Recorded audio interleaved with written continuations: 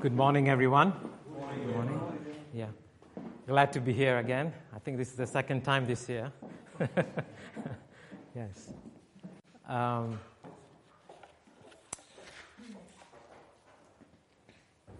If you want a title for my subject today, is I titled it Wilderness to Rest. From wilderness to rest. When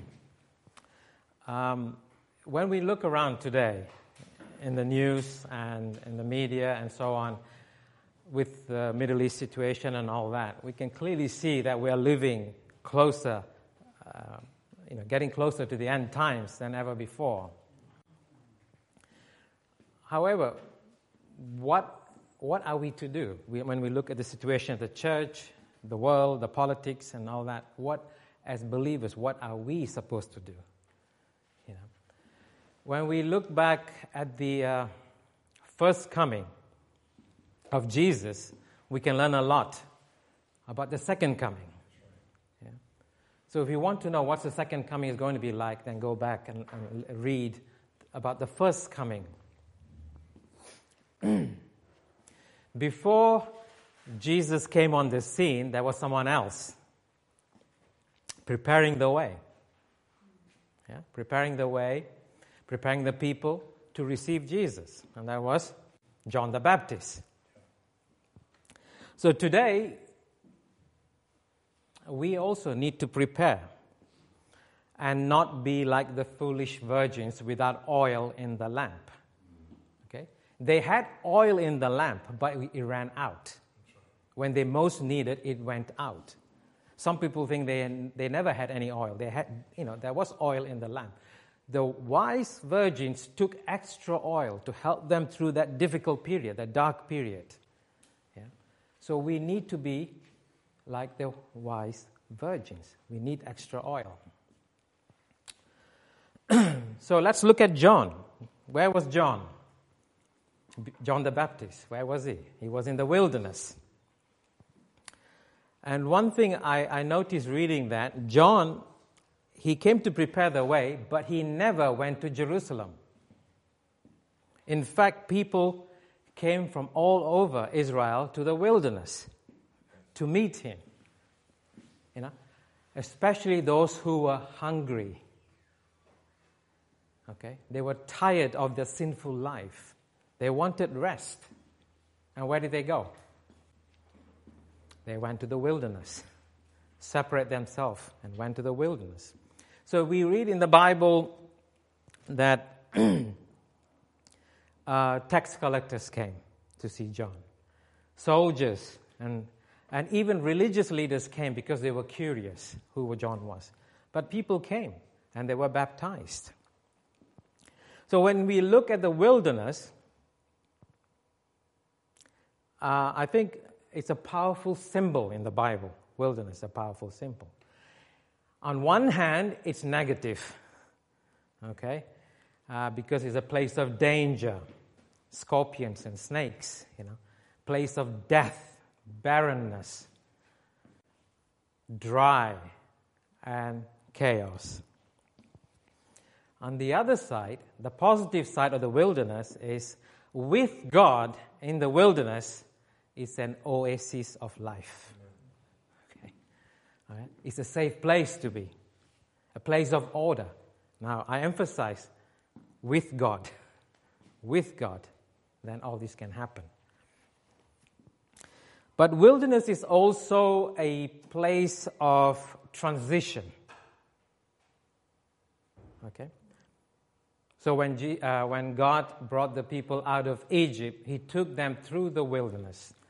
And, a bunch of slaves, 2 million of them, okay, 2 million of slaves, and He brought them through the desert, and He wanted to transform these people into a holy nation. But He couldn't take them straight into Canaan. He had to take them through the wilderness. I will come back to that later. Also, He took them through the wilderness to make the people a people of a holy nation, a nation of priests for God. Okay? But most importantly, He brought them into the wilderness so that they can start trusting God. Okay? When they were in Egypt, they were obedient to the slave masters, but they were trusting in their cleverness to survive as slaves. And most of us, when we come from the world to faith, and we are like that, that's how we start our faith. You know, I read, when you read about Miriam, when she left Egypt and when she saw the Egyptians drowned, wiped out, she sang and danced. She was saved. But very shortly, she started complaining, moaning. And that's how we start our walk. We start by faith, but then we live our Christian life by self-will, in the flesh, struggling. There's no freedom. There's no joy. We lose that. We are defeated by the flesh. In fact, the battleground, wilderness is the battleground for flesh and the spirit. Okay? It's a battleground for the flesh and spirit. And God purposely took them through the wilderness. Let's look at Galatians, if you have a Bible. Galatians chapter 5.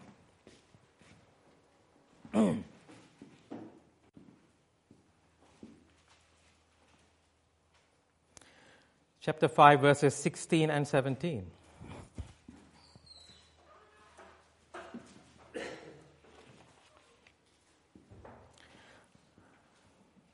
I say then, walk in the Spirit, and you shall not fulfill the lust of the flesh. For the flesh lusts against the Spirit, and the Spirit against the flesh. And these are contrary to one another, so that you do not do the things that you wish. So God brings people, sometimes He brings us into the wilderness.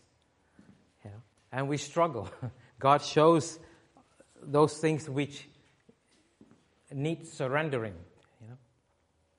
crucifying. So He takes them to the wilderness. He takes us through wilderness.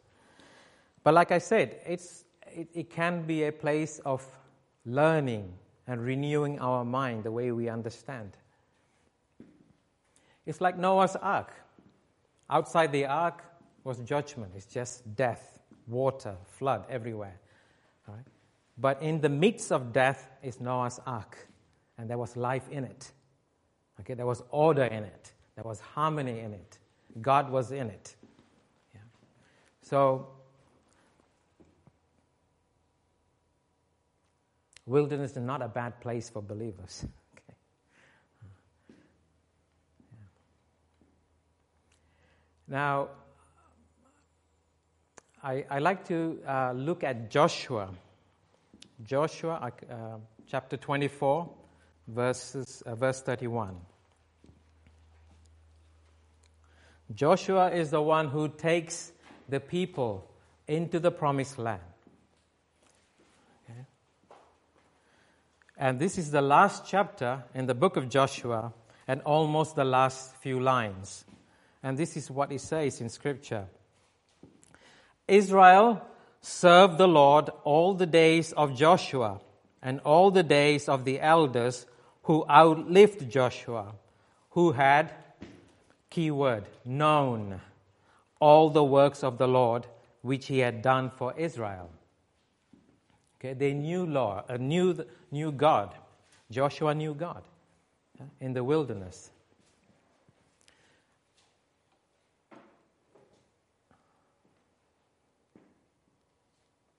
Okay.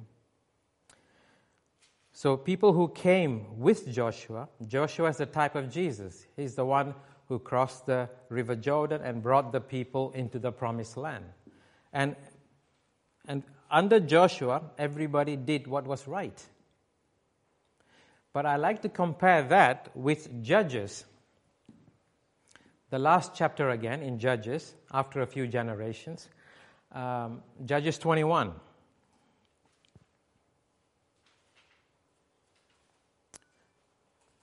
and the very last verse, 25. Judges 21, verse 25. This is after a few generations after Joshua. In those days, there was no king in Israel. Everyone did what was right in his own eyes. No king. Under Joshua, there was a king. Now, Joshua's gone. People have gone back to their old ways. No king. Everybody did what was right. Okay.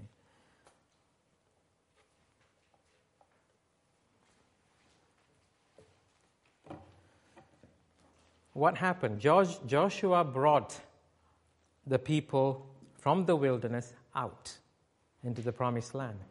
Now, Scripture says that of all the people who left Egypt, those who were 20 and over died in the wilderness. They died in the wilderness. Only those who were born in the wilderness and those who were below 20, young ones, made it to the promised land. Okay? So in other words, only those who learned the ways of God, and they didn't go back and try to follow the Egyptian way. Yeah? They forsake Egypt, and only those can enter the promised land, enter God's rest. Those who were born, second generation, entered promised land. And Joshua brought them under his leadership. Now, many times we see that people crossing the Red Sea as baptism, okay? Crossing the Red Sea, separating ourselves from the world, from Satan. But we don't spend much time about the River Jordan. There is another deep meaning there. In the first crossing, for the Israelites, it was a separation. The control of the Egyptians, the control of Pharaoh, ended when they crossed the Red Sea, because the Pharaoh's soldiers came and army came and they were all drowned. So Pharaoh had no more power. Not a single Hebrew picked up a sword to fight the Egyptians. God did everything. Okay? And that is coming into the government of God. So when we come to faith, we understand the gospel message, and when we repent and accept Jesus as our Lord and Savior, then God promises in His Word that, according to Romans 6, that our sin nature is crucified with Christ. Okay? Our sin nature is crucified with Christ. And sin has no power over us. However, Satan works through our flesh. Now, flesh and sin nature are not the same thing. They're different. Many times we think they are the same thing. Okay? So, fallen nature ends when we accept Christ. However, the flesh, let me define flesh. What is flesh? Flesh is self-will. Okay? Flesh is self-will, self-confidence, self-pleasure. This is flesh. So you see in the New Testament, often, especially Paul, and Jesus said as well, you must pick up your cross daily and crucify the flesh. So what does that mean? The Red Sea represents God's work. Okay? God crucifies our sin nature with Christ. But when we go through the River Jordan, we have to crucify the flesh. And that is our job. With the help of God's Word and with the help of the Holy Spirit, we crucify the flesh. Only then we can enter the promised land. Only then we can have rest with God. Okay? Most of us are in the wilderness, struggling. Okay? If I were to give you another analogy, if you look from the time of Egypt to the Red Sea as the outer court in the temple. Outer court. You know the temple is made about 3 parts. The first part is outer court. And then comes the holy place. And then the Holy of Holies. In the outer court is where the altar is. And the laver of water is. Okay? So when the Israelites left Egypt, they had to sacrifice the Passover lamb, apply the blood. That's the altar. Okay? And then they went through the Red Sea. That's the laver of water. That's the outer court. Now there are three types of Christians: a carnal Christian, a soulish Christian, and a spiritual Christian. We are on a journey. Okay. So then comes the holy place. That's more like the wilderness. Okay, that's where God taught His ways. God gave His laws. God protected them, provided for them in the wilderness. And God wanted the people to trust Him. Just trust Him. Yeah. And then they come to another river Jordan, and Joshua takes the people through the Jordan River into the Promised Land. So you have the outer court, holy place, and the Holy of Holies. Between the holy place and the most holy place is a thick curtain in the temple.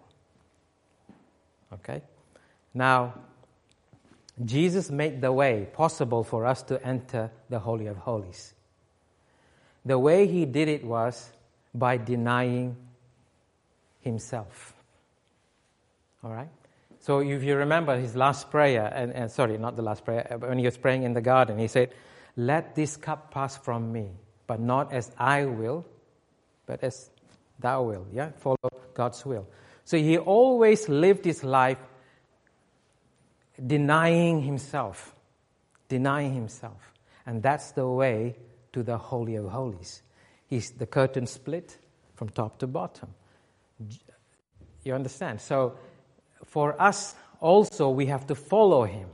So when Jesus came and people were struggling and they went to see John and they got baptized, they were fed up of their life. They were not free. And Jesus says to them in Matthew 11, "Come to me. Come to me, all who are weary and tired." All right, let's look at that, please. Matthew chapter 11.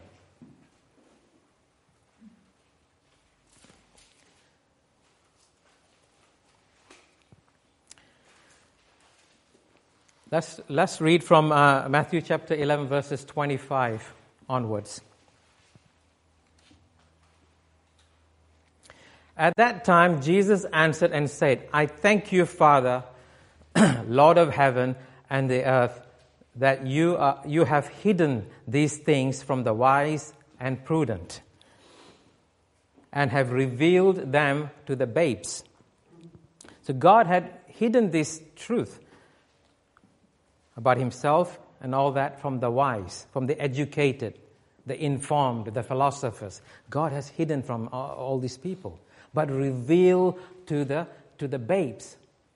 Why did Jesus call His disciples babes? Because they were humble, simple, and trusting like a baby. And God has revealed it to them. And so to know God, we need revelation. To know Jesus, we need revelation. Not head knowledge only. It starts with head knowledge, but we need a hunger, a thirst, a revelation. Verse 26, "Even so, Father, for so it seemed good in your sight. All things have been delivered to me by my Father, and no one knows the Son except the Father, nor does anyone know the Father except the Son, and the one to whom the Son wills to reveal Him." Again, the word reveal, revelation. Okay. Verse 28, now this is the key verse here. "Come to me, all you who labor and are heavy laden, and I will give you rest." Only Jesus can give that rest. Okay? take my yoke. Now, I just want to pause there for a moment. When Jesus says in verse 20, I will give you rest, that is very similar to in Exodus where God tells the Israelites, I will give you rest. And that's, if you want, maybe you can have a quick look at that in Exodus 33:14.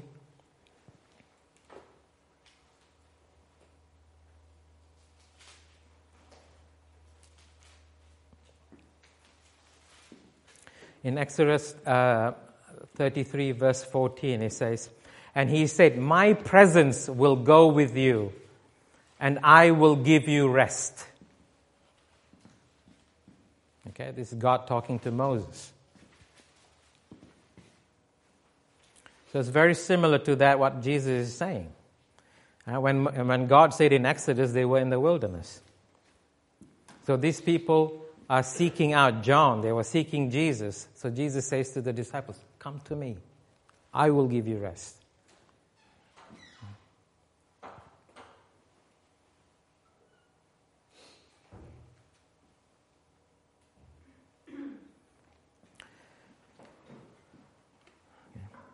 And then he says in verse 29, take my yoke upon you and learn from me, for I am gentle and lowly in heart, and you will find rest for your souls. Now, many times this is preached in an evangelical environment.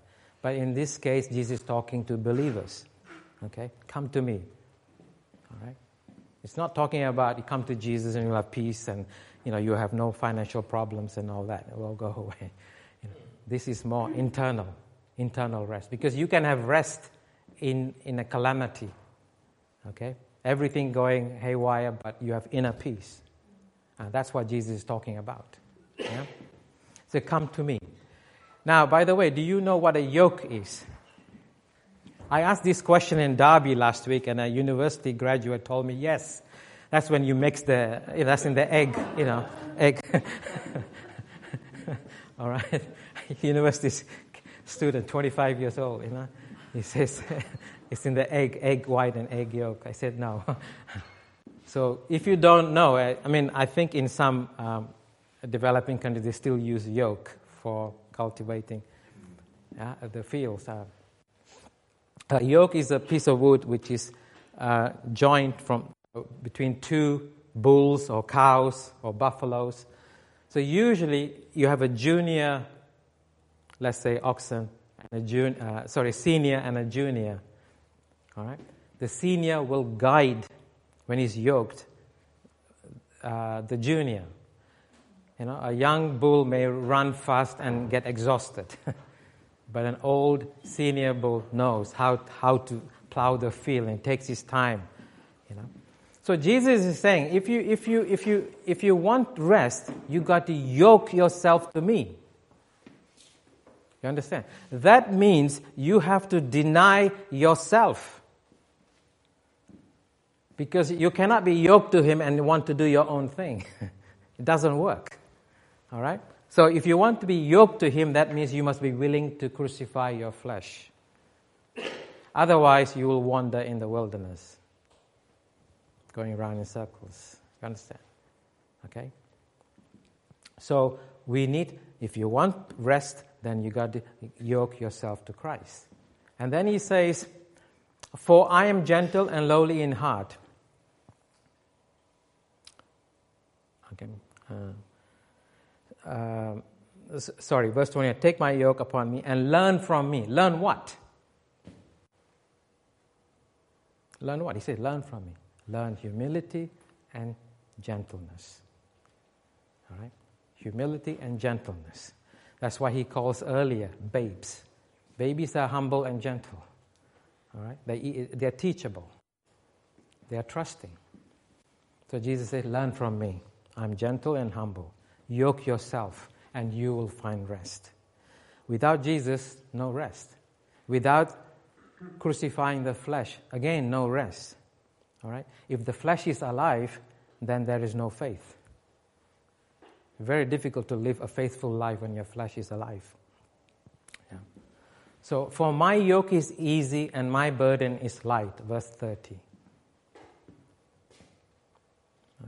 people were struggling to obey the Old Testament. Right?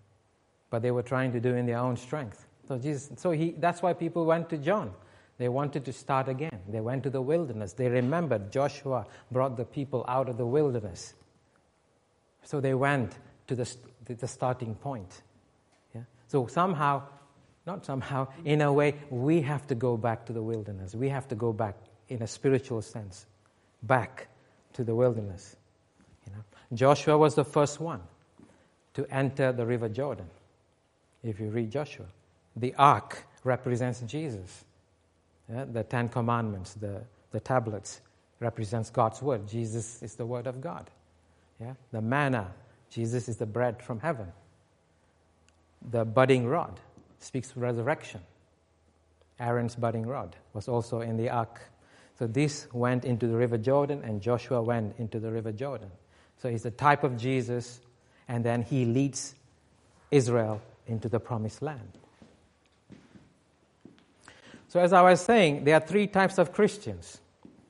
Carnal Christians live in the outer court. They want the best of both worlds.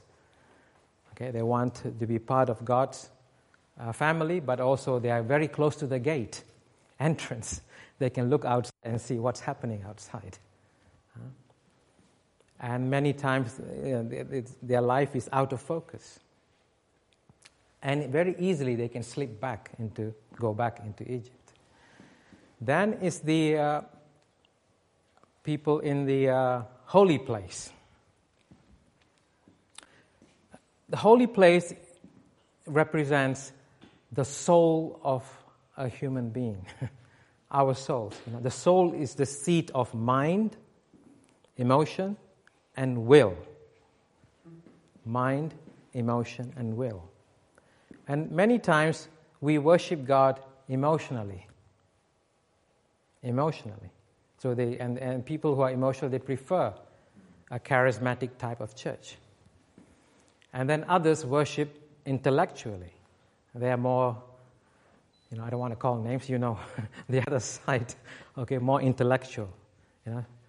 Only some are elect, and the rest they see everything intellectually. And so today you see that people will go from conference to conference. Now I live in Japan at the moment, and I meet a lot of Japanese people, and that's what they do. They love to go from conference to conference, gathering more information. They think that will make me spiritual. No, it doesn't. It doesn't. But they desire to be spiritual, but they try to fill information and think that will make them... Their knowledge increases. They may have light on certain things. When they have light by going to conferences, they think they are spiritual. No. Let's look at 1 Corinthians. Paul addresses these 3 types of Christians. 1 Corinthians chapter... We'll start from chapter 2.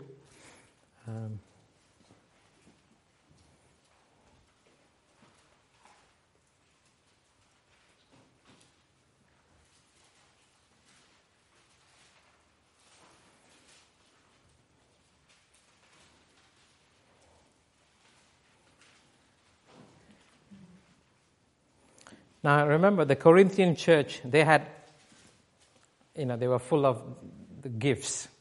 Okay, so I just want to point that out first before we start reading.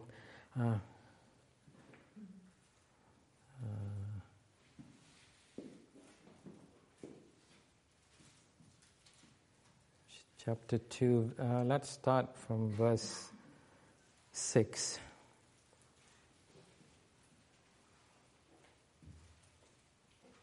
Sorry,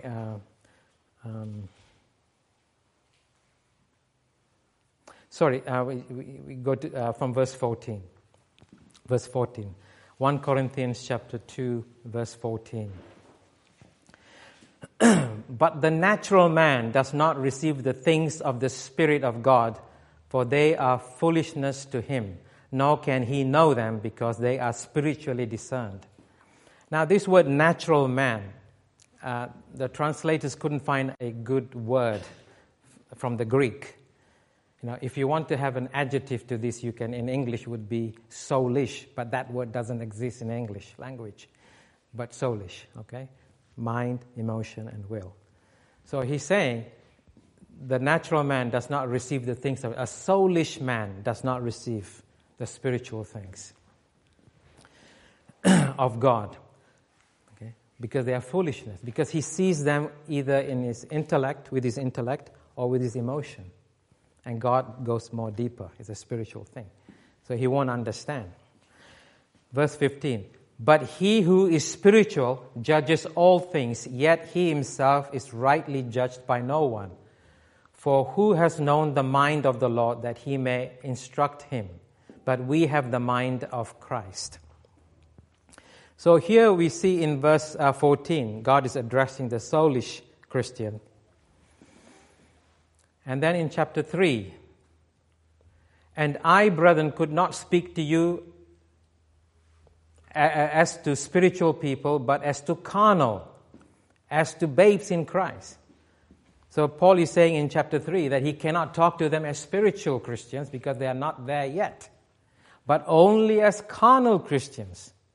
So we think carnal means non-believers, but you can be a carnal Christian, living in the outer court, okay, trying to have the best of the both worlds.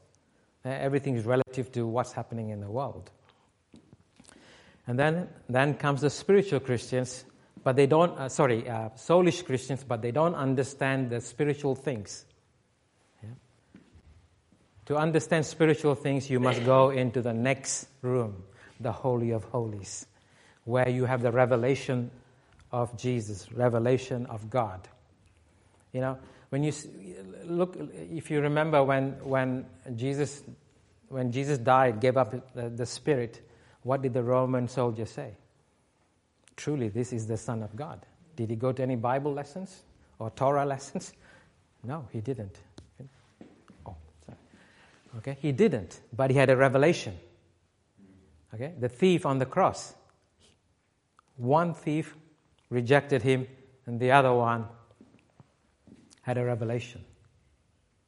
Okay?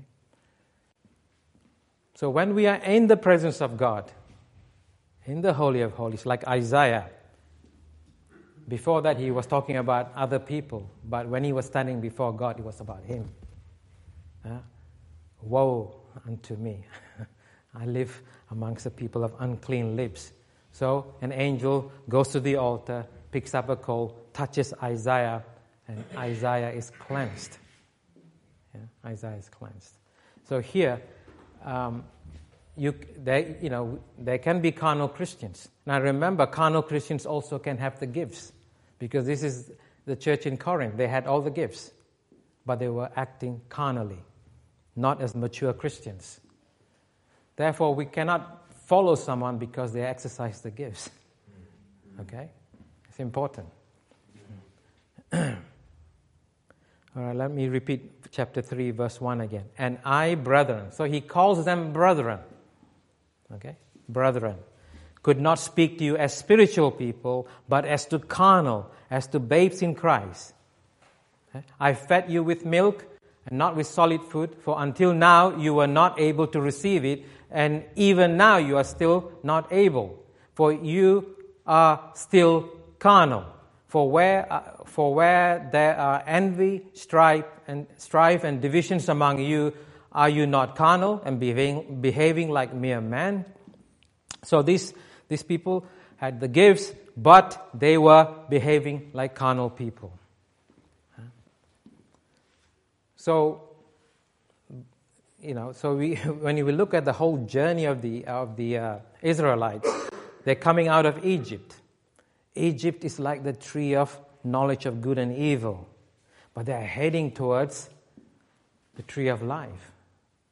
Okay? That's the promised land of milk and honey.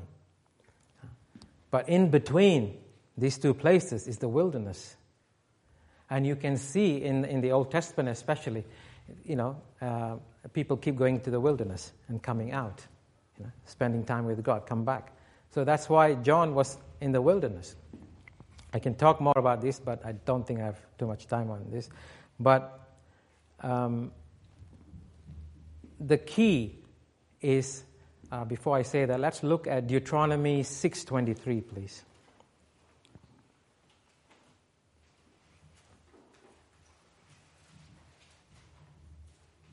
6 verse 23.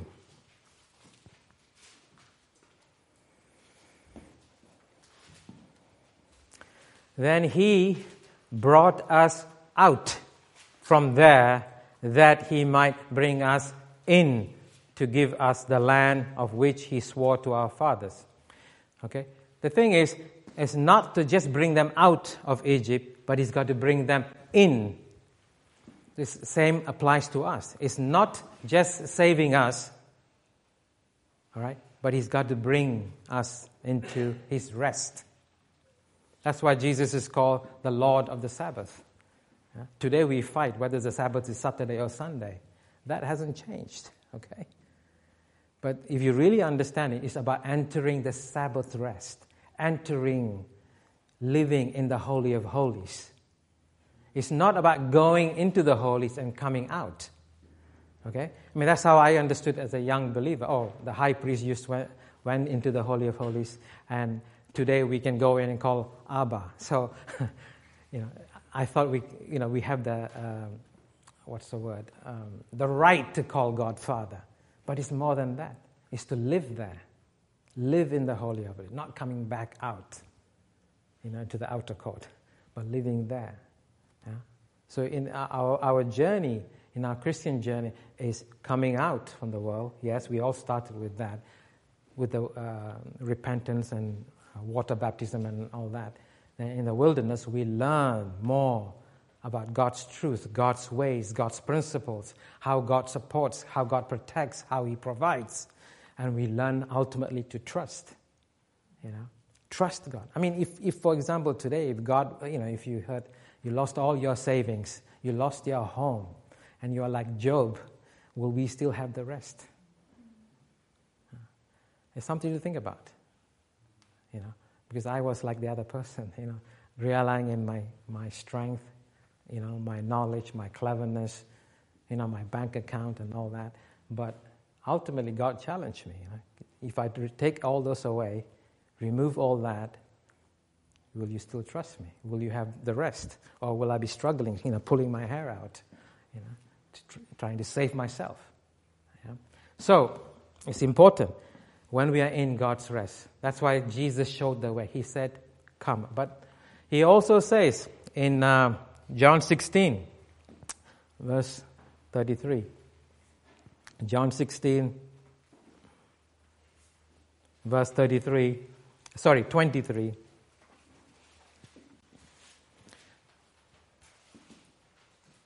I'm sorry, I'm just looking.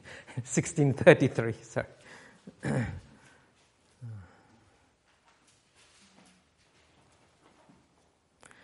These things I have spoken to you, that in me you may have peace. In the world you will have tribulation, but be of good cheer. I have overcome the world. How did He overcome the world? How? By denying Himself. Remember when He started His ministry, Satan tried to get Him to act in His will, turn the stone into bread. He was literally telling Him to feed His flesh. Turn the stone into bread. Since you are God, you can do it. And He denied it. No. Yeah. So this is how He overcame the world, the temptations and all that, by denying Himself. So Jesus says, now, I have overcome the world, now follow me. Yoke yourself to me. Then you will find rest. As believers, we are looking for rest. People think like, I'll go to this church. Or actually it's not quite my liking. Then go to another church, and then another church, and another church. They're wandering in the desert. They've never learned to settle down and find peace, find rest in God. Yeah. Actually, they fail to realize in the church people are just like them. They are also wandering internally, right? And you're one amongst them. They're looking for a perfect church. If you're looking for a perfect church, then go into the Holy of Holies. And that way, it's like the curtain split, the veil splits in two, the river Jordan is the veil. Before you can go into the promised land, you got to die. There's another baptism. Baptism at the Red Sea and another baptism at the river Jordan, where you, with the help of God and the Spirit, crucify to self-will, self-life. Then you enter totally obedient to God and stay in His presence. That's why the people with Joshua obeyed, lived a right life, because they understood God's ways. But the generations who came after Joshua had no king. Okay, they were the king. Their will, they did their will. Yeah? They were sitting on the throne. There's only room for one on the throne. Jesus or you, or Jesus or me. Yeah? We cannot sit side by side. Only room for one. I think I'll close here. Okay. Yeah. All right. I'll close with a prayer. Okay. There's a lot there to chew about, I think. Father, we thank you. Thank you for this day, this beautiful day. Thank you for your Son who came and denied himself to do your will. Father, draw us closer to you, Father, into the Holy of Holies, that our lives also, Father, will reflect the nature of your Son and bring glory to you, to your name. In Jesus' name, amen.